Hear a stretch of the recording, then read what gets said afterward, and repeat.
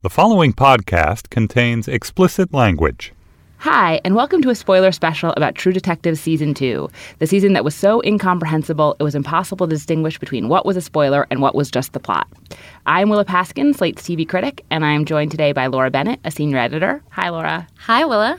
And Ben Mathis-Lilley, the editor of The Slatest, and that very rare find, a True Detective apologist. Hi, Ben. Hi, that's me, yes. The season was so bad, I think that even here at Slate Pitch headquarters, the only person Slate Pitchy enough to like this season was Ben, but that is wonderful news for this spoiler special because otherwise you'd have just had to listen to Laura and me commiserating about how bad this show was. I want to get to what you liked about the show, Ben, almost immediately. But first, I just want to do a very quick synopsis of what I didn't like, which I think I can sum up as basically bad acting, bad writing, bad plotting, bad mystery. There will be occasion to expound upon all of these things, I think. But just very bad is the emergent consensus opinion on this season, and it is one that I share. Ben, tell me why I am wrong. Well, I guess first of all, that was my best Ira Glass. Did you hear that? Yeah, it was really good. It was good. I think that you're probably we're probably going to agree on some things. I wouldn't say this is a great season. I didn't think it was as good as the first season. It's probably not something I'm gonna go back and rewatch. But there are a couple areas where I would disagree and say that there were good things, or at least not bad things, about this season. First of all, I liked the characters, and I think I found in writing about the show and why I liked it, this is the one that most people besides me sympathize with. This is where I get the most positive response. I liked spending time with those characters. I was rooting for them in a sense, although I was somewhat appalled by them, which I think is how you're supposed to feel about characters in a show like this. I know you're going to get into this, but I actually liked hearing them talk. I liked the kind of elaborate and eccentric ways that they talk to each other, the dialogue of the show. And I like the actors. I'm curious to hear your specific criticisms of all the actors, because I thought that the four leads, with the exception of Taylor Kitsch, who I don't think was given much to do, I thought the rest of them handled themselves pretty well. The second thing I liked about it, I just liked being there. I think that when I read about this season, I thought, that's a great setting. Like, that's a good idea to set a show in this tiny kind of industrial, corrupt town in Los Angeles or outside Los Angeles. And I think that, the show met my expectations in that regard. Just the actual visuals of it were interesting to me. The kind of what the peripheral characters did, their backstories were interesting to me.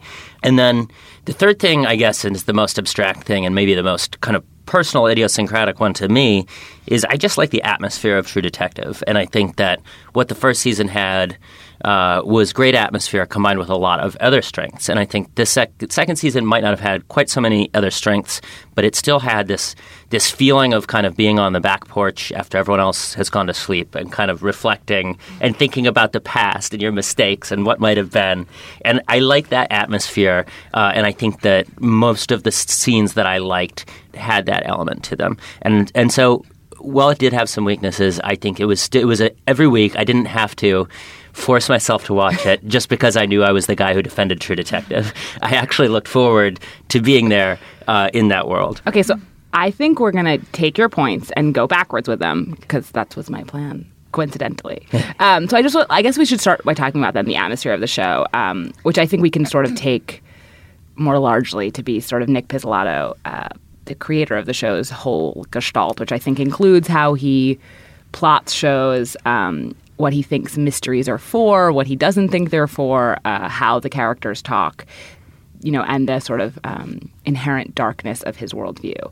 So I would say I liked that porch analogy, but I feel like when I think about the show, it's someone sitting on the porch, like an alcoholic, drunk out of his mind, just fell off the wagon and just murdered like 12 people, covered in blood, sitting there thinking about how he's abused as a child, like that. Like maybe it's silent for that person. It's not like a cozy. It's not like or even like in my youth I had some rough times.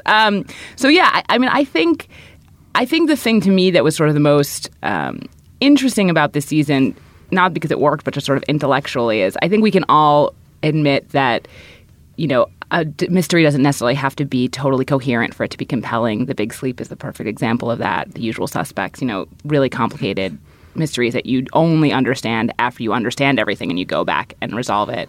And also that, mysteries don't unfold like Law and Order episodes where everything comes to the people solving the case in coherent fashion and you can just sit in the room and be like, oh, the most famous guy did it. That's not how life is. And I think that Pizzolatto made a real effort this season to sort of have the mystery unfold probably in a little more way that it would for real detectives, which is like the guy you met on the movie set that one time that you thought nothing of, like you should have thought more of him, Mm-hmm. But there has to be some kind of compromise with the audience, and Pizzolatto so aggressively didn't compromise with the audience, didn't hold our hand in any way that it almost felt aggressive. And then just in the finale, they solved the mystery halfway through. The mystery, and I think at last season when he was giving interviews about the first season of the show, he doesn't care about mysteries. It was always about these characters and these relationships. So my question is, if he doesn't care about mysteries, why make us do all this horrible work to understand what was going on? Why not just make something pretty coherent and make it about the characters instead of this thing where you have to do all this labor to then get to the characters? It doesn't make any sense to me. Well, I agree with a lot of that, Willa. I mean, the one thing, I think this season was a terrible season of television that failed on many levels. But one thing, for some reason, I kept watching. And in trying to, have a conversation with myself about why I was continuing to watch the show, I think what it really came down to was the fact that there were these torturous scenes of dialogue that were so let in, not just not propulsive, but anti-propulsive. And they made you sort of reel your brain to sort of go back in time. What did I miss that's making me miss what's happening in this scene? But then just when you thought you were going to turn it off, there was some intelligible set piece that maybe you didn't know who the characters were or sort of why they were interacting with each other, but you knew what the stakes were. You knew sort of what you wanted from the characters, and that every episode had enough of that kind of thing to sort of keep you going. So it was the guy in the bird mask, and I guess that was the end of the first episode. That's another thing. The episodes are all totally shuffled because the chronology the hooker party was kind of interesting. That was a really good scene, and I think I saw you tweeting about this, Willa, that it was so good in part because there was no dialogue. Right. No dialogue. What are some of the dialogue scenes that stand out to you as being totally purple, basically? I mean, I think so almost every Jordan and Frank interaction had a real special spin, a little purple flavor to it. Jordan was perhaps the worst character on True Detective. That's controversial opinion, but no, I think that she was certainly has the most thankless part coupled with the most ridiculous lines. I have to confess that my secret alt fantasy for the storyline that was going to be revealed in the finale that never happened was somehow Austin Chasani, the mayor, was going to turn out to be Jewish because he at various points had referred to Vince Vaughn's character as Boychik, and he'd also said Fakakta. His name is Austin Chasani, by the way. Austin is not the name of any person in the world over the age of 40, and certainly not an Italian guy, and it's totally preposterous to begin with. But that's also not a Jewish name, and I was like, maybe they changed the name in Ellis Island to or more recently, and the whole thing they is change the first name sometimes. Yeah, it's real cases. And this whole thing is going to be secretly anti-Semitic because there's all these Hasids with the diamonds, and there's going to be a whole there's a whole nother world of plot here because it didn't make any sense to me. And also, I feel so many of the so many of the elocutions of the characters had the kind of backwardsness that Yiddish has, where you put you change your word order. Theory. It was because I couldn't believe how crazy it was. Would there be a payoff really to learning they were all Jewish, or no, was of it course just not. I was imagining Nick Pizzolatto spinning out some this is the secret underbelly of these guys too, or some other irrelevant character detail. None of that came to pass. Instead, Austin Chasani just said Boychik and Fakakta something. Right. But I mean that is how convoluted I found the language. I was I kept thinking that he was trying to do something. And I guess I wonder also, do you guys think that the fact that so much of it felt so let-in or so weird had to do with the actors? Because I think this was stylistically much different than season one, but it's not like Matthew McConaughey didn't have some speeches to give last season. Right. I think, I mean, this gets to the crucial issue, which is Vince Vaughn bad or good in True Detective? And I think I probably admit the consensus sides toward bad, but I am going to argue that he gave a good performance, in part because of that dialogue. And I realize this might not be something that a lot of people agree with, but I enjoyed its kind of like verbosity and confusingness. And I thought that, I mean, to me, it seemed clearly intentional. And I know that there's a specific line that you're going to refer to later about the heart. Let's just do it. What is it? Blue balls of the heart? That's right. I mean, that actually line Classic. is so perfectly horrible because it's not even elegant in the way some of the other ones were kind of elegant. Right. Like, blue balls of the heart is like bro Hallmark. My reading of the Vince Vaughn character, and I think this is coherent, and it might be too generous, is that he's supposed to be this person who's essentially self-made, right? I mean, well, I think that they really hammered that home, that his dad did not put him on a path to success, let's say. His dad, in fact, locked him in a rat basement. And made him smash rats. Right. Yeah. My interpretation of Vince Vaughn's strange manner of speaking was that he fancied himself this person who was going to rise from poverty to become an impressive person, and that he thinks impressive people talk in a fancy way. And I would even give you, he had a gangsterese to his style of speaking that presumably he could have picked up from movies and other things. I mean, but this is actually one of those, Pizzolatto obviously has so many influences, but he is so kind of hesitant to share what those influences are overtly. Like, obviously there's references to everything. I don't think he would deny that there's references to everything, but he kind of, in some way, it feels like he wants so much credit that he doesn't make things transparent, where it's like, people have grown up watching The Godfather. They want to talk like The Godfather. You have him watching The Godfather. Everyone understands what's happening. And this, he didn't do that. So you're like left to imagine that Frank has concocted this speech pattern all by himself when maybe he's just like aping someone. And I feel like that, what Ben just said, is a generous characterological reading of Frank. I've got a lot of those. My main question was, was it a misuse of Vince Vaughn? Like, there were certain moments that felt like Vince came alive. Like, that scene where he beat up that guy on the side of the road. I don't even remember who the guy he beat up was. That's how, I processed the plot. It was not relevant. No, it was not relevant at all. But I you actually could don't see, remember what you're talking about. And it stuck in my mind because you saw some of the sort of mischief that animated. I mean, obviously his Swingers is a very different role, but like that's Vince Vaughn's best mode, and it's not purely comedic. It's like menacing, and there's an edge. He had a straight up Swingers line in the finale, right? What was it? In Swingers? Yeah, what's his line You're so money and you don't even know it. He said that in the finale. I missed it. I don't think he said that. But he said something very Swingersy, and it was like a breath of fresh air in the second that he said it.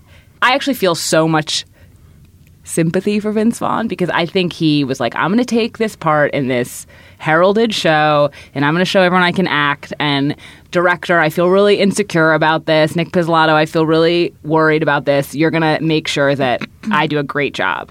And they were like, totally, never smile, suppress all your personal charisma, say all these lines, and it's going to be great. Smash a guy in the face with a bottle and have no fun while doing it. Yeah, and he did exactly what was asked of him, and it kind of stank. And I think that if he had just had a little bit more of his own flair on it, the character would have been much better and great. Like, if he was giving a more of a stereotypical Vince Vaughn performance, I think Frank Semyon would have been much more appealing character, even with exactly the similarity same of his last name to the word semen is a mystery that that is not even clear to me. Perhaps that's the maybe mystery. It's not a mystery. Maybe it's just totally intentional. I did think, though, for some reason, that Colin Farrell as Ray Velcoro, I thought he came out of this looking pretty good. I think he escaped the True Detective. The new True Detective curse. The new True Detective curse. I totally agree. I think that was probably, when I say I liked spending time with these characters, I think he's the person that is most specifically true of. I mean, just his face. I mean, he did such a good job of being wounded. And it really is, it's kind of a stock character, the wounded tough guy. But he was so unlike, his eyes were so unlike any other wounded tough guy I think I've ever watched, that it was kind of fascinating to see him every episode. And I think the moment that actually hit that home for me was when he and Rachel McAdams' character, Ani Bezarides, Antigone Bezarides. Thank God that they did not to refer to her as Antigone the entire time. That was a blessing. They have a romantic encounter in a cabin, as one does when one's investigating a mystery. And Colin Farrell takes his shirt off, and you can see that he, in real life, is still Colin Farrell, who has very defined abs. And you remember oh right, that's an extremely handsome actor who maybe 5 years ago was considered one of the biggest heartthrobs. So to me, he actually had kind of disappeared into this fat old cokehead piece of crap role, and I didn't remember. So I think that's to me is what stands out as someone who gave a great performance. Do you think they were directed to all speak through, as if speaking through a Bane mask, or as Ben has said, a surgical mask? My dad's one-line impression of the show is, I have to go to the bathroom. So it's not a very good impression of the character. I bet your dad's impression is marginally better than that. It's slightly deeper. Whereas, as Vince Vaughn's character would put it, we all have to go to the bathroom sometimes. Right. Yeah. There you go. The bathroom, we have to go. It was really strikingly similar, all of the rumbliness and all of their voices. Well, I tweeted this. You should never, by the way, I'm breaking a rule. You're never allowed to say what you tweeted in real life. But I tweeted that his that Nick Pizzolatto's sop to feminism was he was going to prove that male vocal fry was really a thing. Oh, I did see that tweet. That was a good one. And he really did. And at some point in the finale, I was like, if Colin Farrell's voice gets any croakier, will he turn into a frog? That was one moment where there were certain threads that I was defending as the True Detective defender throughout the year, and for halfway through the season I was kind of no, this plot isn't too complicated, and then in episode 6 and 7 I had to kind of do this plot is too complicated. Most of the season I was also saying, well, yeah, I can hear what they're saying, you just have to listen pretty closely, and especially in the finale I had to admit I could not understand sometimes what they were saying. I want to take a little bit of a not popular position, which is I actually think Taylor Kitsch was pretty good on this show. I agree. And I saw, I've seen a lot of people be like, this storyline about him being a closeted cop, why doesn't he know it's 2015 and it's all cool and what's the big deal basically? But I thought that character was totally really compelling. He had, to me, in a way, the most legible emotional journey, not a fantastical. I mean, obviously there was fantastical elements for it. He worked for this Blackwater company. He was a super assassin, basically. But there was something about it that was sort of the most concrete. It was pretty straightforward. He doesn't want anyone to know he's gay. He's gay. He's miserable. He's closeted. He's trying to fake his life. And I thought he actually did a really good job. I was sad that he died because, I mean, this title, True Detective, it means whatever we want it to mean. But, I had seen someone be he's sort of, in the context of the show, the True Detective. He's, actually, a decent dude who's doing this not to try to get custody of his son, not, to, find out someone else is corrupt, not for any nefarious reasons, just because it's, a good thing to do, and he really just wants to ride his motorcycle and solve crimes. Something that we can all identify with. Totally, just a relatable character. Yeah, I mean, he really bounced back from that end of the first episode, close up on his face on the motorcycle, just feeling all the pain in the world. I was like, this is going to be rough. But he did. I thought he did a good job. I was sad that he died. I was also sad that he died, and I hate to jump to this too quickly because I think we're going to get there, but I would compare his nicely legible emotional trajectory with Colin Farrell's also pretty legible emotional trajectory in that he has this kid, and he really wants to be with the kid, and he wants to be the kid's father, and he's not sure if he is. That I really disliked as a plot because it just felt like another example of Nick Pizzolatto's sort of themes and ideas incarnated, as he said in the Vanity Fair profile of him, can anyone love adequately? That's what we're getting with this relationship between the son and the father. Why isn't that an okay question to ask? I feel like that's an entirely reasonable question to ask about all people. That is a reasonable question, but I just didn't find I think it's actually, it is and it isn't, because I think, honestly, most people who are lucky enough to have had, a nice childhood, the answer is totally. People can love that. It's a brain twister that's not. You maybe can't love perfectly, but adequately seems quite like an attainable goal. Sure. So let's talk about the theme. Halfway through the last episode, we basically discover who killed Ben Casper, which was ostensibly the subject of this season, and then there was 45 more minutes of the show to follow our three main characters as they die and go to Venezuela. So so much of that was also about the subject of parenting, right? Like, Ray basically dies because he wants to say goodbye to his son, and that sort of gets him caught. Ani ends up having a baby, Ray's baby. Frank is walking through the desert, sees his dad. Could be Frank's baby? I think it could be, but I think they sort of made it pretty clear. Right, when they did the baby swap. When they did the baby swap, that Ani's the You mom. always give the baby back to the real mother last. Right. That's a rule of drama. And also, I think we have to believe that Jordan really couldn't have kids. Right. So, if there was any sort of resonance to this parenting plot that sort of had been, in Ani's relationship with her own dad, then we found, the fact that Ben Casper was the father of Laura and killed her mother, all of this stuff, did it amount to anything? Did you feel like you learned something about the bond? And I think sort of the adoption storyline, some of the stuff that Jordan and Frank were talking about, you don't want to adopt a kid because you think it's you, basically. Right. Sort of mumbo jumbo. If that actually added up to anything, or... Well, I think it had the problem that a lot of the threads had, which is just that you didn't really have time to. How much do we really know about Annie's relationship with her father? Right. That entire relationship arced in probably 3 scenes. It really just had a beginning scene, a middle scene, and an ending scene. I kept expecting more about the good people, and it just never happened. Yeah, especially when you have, is it David Morse with long hair? And also that storyline of all of them seemed the most sort of resonant with season 1. Right. Where you're like, oh, there's this creepy kind of cult situation. That's really True Detective-y. Let's find out more about that. And he was like, nope, don't. Not this time. No, I think that the parenting stuff, except with the exception of Ray, and and that was kind of like it was a pretty basic plot. Yeah. I think that's the plot in the fake movie in Arrested Development, which is homeless dad, and he says, "I just want my kids back." That was basically Ray's character beat too. But that at least, I felt a little tug at the heartstrings when the kid had the shield on the picnic table at the end of the. Also, that was the schoolyard that most looks like a prison yard. In the history of schoolyards. Maybe it was a prison yard. But yeah, with the others, you didn't have time to find out much about Annie. There's this Vince Vaughn thing. You had the rat monologue, and then you had the guy showing up at the end in the hallucination. This raises 2 important points. 1, gender. We're gonna table that. Good one. 2, the black guys teasing Vince Vaughn in the desert.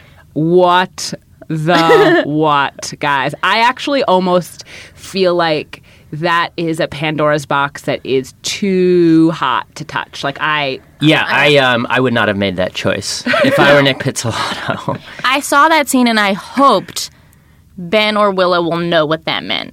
And that it'll have some deep resonance and it won't just I know what it meant. Well, it'll mean something other than what it meant. Well, I think he's from Chicago. He grew up in a tough neighborhood, and unfortunately, the way that was chosen to represent that is what tough neighborhood was a black neighborhood, and I think that's right. And 5 black guys teasing him, not even really seriously, right, is a core memory for him. Yeah, right, and a core trauma, and right, and that was another. It was kind of an unpleasant thing that came up was. Frank is racist and also not super explored until maybe that moment. Yeah, but he did make a racially insensitive remark about almost everyone possible. Totally, he used the word kike. He referred to the Mexicans in all sorts of unpleasant ways. But I think that almost needed to be much more developed if we're going to get this scene at the end. Yes, not that scene at the end would have explained why he's racist, but it's in the sort of very superficial way that it was explored. That beat was really glaringly bad. Just also their shoes and their clothing were kind of I think it was they were supposed to be 80s. Yeah. It was supposed to be his childhood. Right. So they were supposed to be sort of Run DMC era gold chain. Yes, that scene was glaringly bad and I wished it away while watching that final sequence. But overall, I found that last stretch in the desert to be probably one of the most compelling. This might be an unpopular opinion, but I just really liked that final moment when Jordan said to him, "Oh, honey," or whatever. This is an approximation. You stopped moving a long time ago, and that was really striking. Well, it's interesting because I thought that scene and then also the Conway Twitty sort of dream sequence at the beginning of episode 3 were some of the more elegant and certainly artistically fresh moments in the show, and they were so few and far between. Like, you kind of wished he had gotten more surreal more often, maybe. Totally. And I think that takes us back to something I was going to mention before, which is, if I had to justify the convolutedness of the plot, I would say that it was trying to, like you said, trying to kind of numb you in the way that you might if you were actually investigating a complicated conspiracy that was much too large for you to ever control or solve. You might start to feel kind of numb and overwhelmed. And I think that maybe that he was going for a little of that and went for way, way, way too much of it, because certainly we did come to feel numbed, but not in the meaningful way, just in the, like, I don't really want to know more about these mortgage papers or whatever kind of way. Right. And I think that you're right. If we had a little less characters 7 through 11 from Vinci and a little more of this kind of with the Kelly Riley character with Ray and his dad, that this season might have been successful for more people. I mean, it was really remarkable how all of these people that were important to the mystery, like, you didn't know their names. Like, they just didn't, like Holloway. Like, you actually had to look up who Chief Holloway was. That's the guy who Paul met in the dark alley and who Ray met when he was wearing a cowboy hat at the train station to do sort of the trade for the disappeared hard drive. Right. Which, again, like, what is the opposite of a deus ex machina? That was the hard drive. Like, an erasus ex machina. Like, it just, like, didn't, it was like, oh, right, it doesn't really exist. Well, that I think has a rich, I mean, it's the MacGuffin, right? Yeah. I mean, it's the thing that it turns out to not have any meaning at all. Yeah. But it's so true that so many pivotal scenes relied on the sort of pinprick of recognition of seeing someone's face that we just didn't have. Exactly. And then the flip side was, like, maybe Pizzolatto was just so aggressively saying, you're not going to know who any of these people are. Well, I mean, the other counterpoint is that it's possible he was spoiled by the attention that was paid to the first season, which, right? Like, if in the first season, everyone was poring over every detail so exactly that, not everyone, but enough people, and everyone was so engaged that, like, the guy that showed up in episode 3, like, people knew all about him. Yeah, you did know who that guy on the lawnmower was. Right. And in this case, because it sort of was so hazy and lost us, we didn't know who that guy in episode 3 was. Yeah. I mean, there were so many scenes that you could just sort of feel Pizzolatto indulging his own kind of lyrical fascination with perverts and freaks, that, like, you're at the sex party and that was a really good scene, but... It was a good sex party, too. Yeah, like, remember from scene 1, the Yellow King, like, sorry for this verb, but, like, diddling his disabled... That was another thing, like, why did that even happen? I will say, you said at the beginning that, Ben, that you thought the Vinci setting was, like, very evocative, and I actually think compared to last season, it wasn't. Like, I think it was a really cool idea for a setting, and this might be the directing thing, that they, like, that Cary Fukunaga, who directed the first season, was not present for the second season, which was directed by a number of different people. I don't think they captured the vibe of the place as well as they could have, given how obviously vibey it was. Yeah, I think that there were certain parts of it that had that kind of flair that you're looking for, like Ray living next to the police station or city hall or what have you. And then obviously, like, the interstitial shots were, pretty well composed and kind of cool to look at. But yeah, I mean, I think that the theme that we're coming back to is, like, a lot of possibly good ideas and maybe just too many ideas. And I agree with that. Wait, so let's just go back to gender stuff, because I think that, among other things, I think you can think about the finale also as kind of response to what happened in season 1 for a variety of reasons, which Ben included in his piece for Slate.com about why this season was better than people think, basically. But and he pointed out in that piece that, as opposed to last season, which some people criticized it for being a sort of an overly sentimental ending where Marty and Russ both lived, everyone basically dies except for Ani in this one. And in this one, the only people who live are the women, and there were no really female characters in the first season at all. But I feel like even as we're talking, it's becoming clear that of all of the fleshed out main protagonists, Ani was the least fleshed out. Like, we got the least of her backstory. She was sort of, in some ways, the least legible. And so Jordan had this kind of ridiculously thankless, gangster mole with more lines part. So, I mean, what do you guys think about how he... And also, some of Ani's lines, I mean, that really, like, took the stuff on, like, her, in her sex discrimination class and various other things. Everything's just fucking, whatever. There's lots of... She didn't say that. Fucking. She said everything is, there's things other than fucking or whatever. Excuse our language. Those are direct quotes from this television show.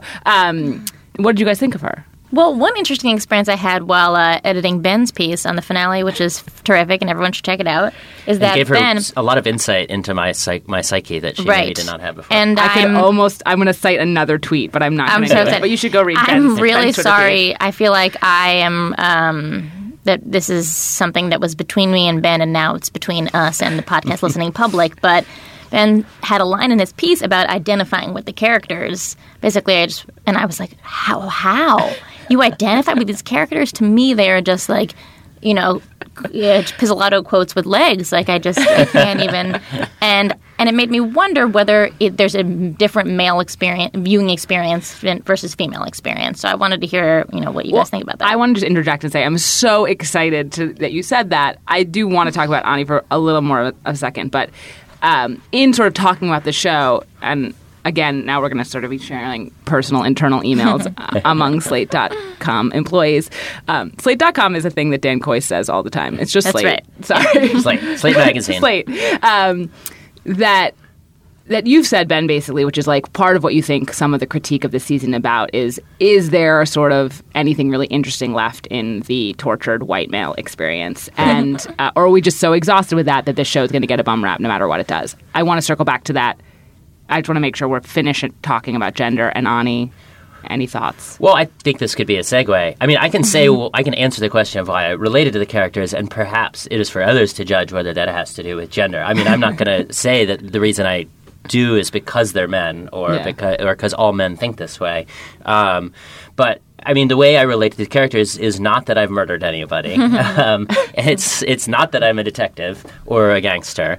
But the thing that I think that I actually kind of expected to be fairly common that it was relatable was that the theme of these people who have kind of messed up their personal lives, and instead of dealing with that, they work on something, which also ties back to what does Nick Pizzolatto care about a mystery? Kind of no. It's these people take a goal, and this is not a new trope in detective or police kind of fiction, but they replace their personal goals with any goal, anything in their work lives, and that for these people happens to be solving a crime. So to them, they're just solving this crime as kind of a distraction, and they become obsessed with it because that they don't want to think about what else is going on in their lives. And I'm not saying I feel that way now, but I feel like I mean, if anyone who has ever been sad or depressed or felt bad about anything, probably has tried to distract themselves by working. And I think that is a part of it that is pretty relatable. And I don't think that's a particularly male feeling. It's interesting because the words that you say make sense to me. But I cannot say that I feel related to any of those characters. Like, I think that's right, what you're saying. But something about how it was presented, that's not what... It didn't come through to me almost that it was like they were getting through with the work, because also they were all, I mean, Ray was a bad cop. He didn't care about, I mean, he sort of found this redemption by finally caring about his work. I mean, I think at the end someone's like, we never knew you were this competent, you know? That was a funny line. That was a funny thing in True Detective. That's the one thing I'm going to stick to, is that there were many funny lines. I think there were actually way more funny lines than we got to hear because they were presented as not funny lines. I think if you read the script, you'd be like, oh, that's a funny line that they made not funny. And I think that's a direction issue. Right. But, you know, it's interesting because when I have to confess that when I think about things that I identify with, I mean, I really loved the first season of True Detective, so it doesn't necessarily have to have a woman in it, but it certainly doesn't hurt, you know? Yeah. And actually, I love it when there's love stories. Like, I'm such a sucker for that. And so, like, the fact that Ani and Ray got together, like, should usually have been like, great. I actually like Nick Pizzolatto's, like, dedication to love, like, to not love, not that Russ and what was Marty's wife's name? Michelle Monaghan's character, who I forgot about. You know, not that there was a love story, but, like, I thrill to those sorts of things. But I thought that them getting together in this was, like, take it or leave it. Like, I didn't really care very much. I think that in this one, he wanted to sort of, like, he wanted him not to make up for it personally, like, to prove himself above sort of criticism about the female character thing. And I don't think he's super great at writing women. No. And it's like a reason he should have a writer's room for lots of reasons. Like, he should have a writer's room because they would have helped him sort out this plot stuff, and they would have, you know, streamlined some stuff for him and given Ani some lines that, like, she could have plausibly said. Right. And nothing about Ani like registered as particularly sort of female to me. She talked in the same way as the other characters. She has the same sort of anxieties and hang-ups as the other characters. I didn't think the Velcoro-Bezarides coupling arose from any kind of interesting tension, just like desperation.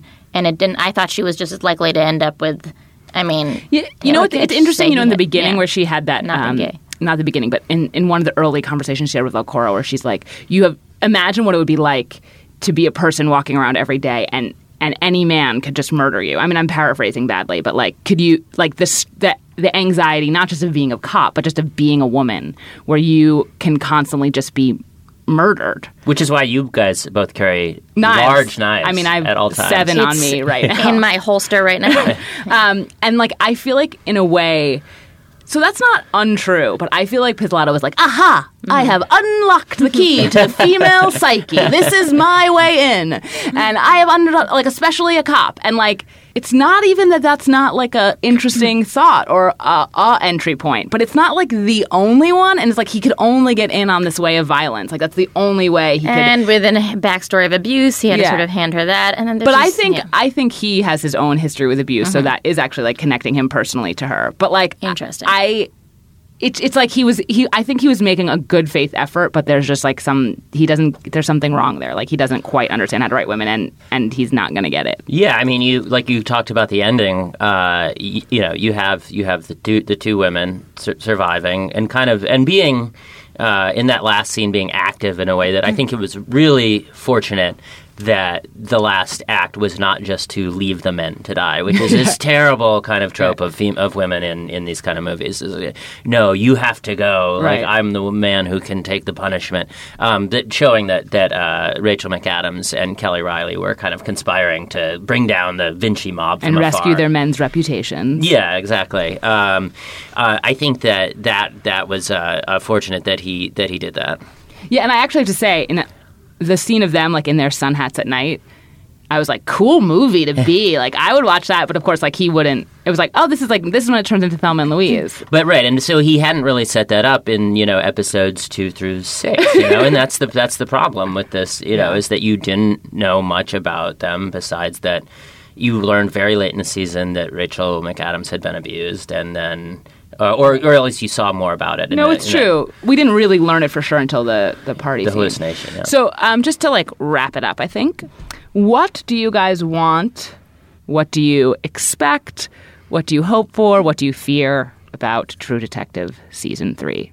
Well, I mean, I was trying to think about the difference between Season 1 and Season 2 and why I enjoyed Season 1 so much more. And I think fundamentally it was just the tension between Marty's sort of standard issue sinner trying to be good and Rust's brooding nihilism, sort of believing in nothing. Those two bumping up against each other, that's what made like the car scenes feel sort of emotionally or psychologically claustrophobic rather than just dramatically airless. Like, there was comedy in that tension. It was also, they were really good actors and they had a nice rapport themselves. But somehow having all of these main characters with sort of roughly equivalent temperaments and worldviews just kind of like fractured the whole, like the tension wasn't the same, dynamic wasn't as interesting. And so I sort of think just at a very basic level, limiting the number of main characters and sort of putting them in opposition to each other in some way would be more interesting. I'd like it to be set in the Yukon. Mm-hmm. That's not bad. I mean, it's good work. I mean, it has to be somewhere where the overhead shots will be exciting. Yeah. No, I totally agree with that, and I think that having like someone who can deliver the comedy a little more that will provide some tension relief to the discussions, which is I enjoyed all these kind of like really morose conversations, but I totally agree. I mean, my favorite moment from season 1 is when they're meeting with the woman who had worked for the bad guys, the woman who had worked a long time ago as like a housekeeper or something for the bad guys, and starts rambling about Carcosa. In season 1, season one. Sorry. And they come outside. And her, I think, younger daughter apologizes and says, I don't know what she was talking about. And Matthew McConaughey says, I understood exactly what she was talking about. And the younger woman, looks at him and just says, "That should worry you, mister." And that was the kind of line that was missing. Although, in my recollection of that scene, that also wasn't really played for laughs. I laughed. I think, it's interesting. I think that this season, and Nick Pizzolatto said this in the Vanity Fair profile, the only thing that connected this season and last season was his sensibility. And all due respect to his sensibility, we could use some more connective tissue. And I think in addition to it being a mystery, in addition to it probably being about fewer detectives, in addition to maybe it having more play through time, I think that was a really interesting part of season 1. And I think he sort of tried to have some of it in this season because we sort of have this back history about Ray's wife's rapist, but it really ends up just playing out in the present. I think he should lean into some of that weird, creepy, surreal stuff, totally. The occult history of transportation, which is what supposedly the season was about. Dude, I still am interested in the occult history of transportation, and I wish that this had been more of that. And I think it's cool to lean into the conspiracy stuff, and I think it also lends itself to the kind of fanaticism of viewer, the viewer fanaticism that was in season 1 is if you want to give us a real mystery, for people just to go crazy over, make it super weird and creepy and have all this culty, strange stuff. And there was hints of it in this, but he didn't really do it. And he really just teased us with that bird head. Totally. Right. Yeah. That was weird bird head. Yeah, and he teased us with a bird head, with a cult, with all this stuff. I mean, this is the guy. That's the thing that's so strange about watching these shows is that he is really good on the occult, on the surreal, and then I think this was also in the Vanity Fair profile, that's sort of our text here, is that he read the 1,000-page long practical homicide investigation textbook, and that's what made this gave new meaning to the word procedural. There's so much procedure here. Yeah. Limit that. Amp up the more weird, mystery. wacky stuff. Right. So lighter, cheerier. More occult, more humor. Yep. Mm-hmm. And the Yukon. Totally. And good luck to all of the actors who take this part on. We will be holding you to the McConaughey standard. You should probably run. I think that's it from us on season 2 of True Detective. That's all that needs to be said. Thank you guys very much. Thank you. Thank you. Thanks for listening to this episode of Slate Spoiler Specials. This episode was produced by Jason DeLeon. Joel Meyer is our managing producer, and our executive producer is Andy Bowers. Thanks a lot for listening. Judy was boring. Hello. Then Judy discovered ChumbaCasino.com. It's my little escape. Now Judy's the life of the party. Oh, baby, mama's bringing home the bacon. Whoa, take it easy, Judy. The Chumba life is for everybody. So go to ChumbaCasino.com and play over 100 casino-style games. Join today and play for free for your chance to redeem some serious prizes. ChumbaCasino.com. No purchase necessary. Void where prohibited by law. 18+ terms and conditions apply. See website for details.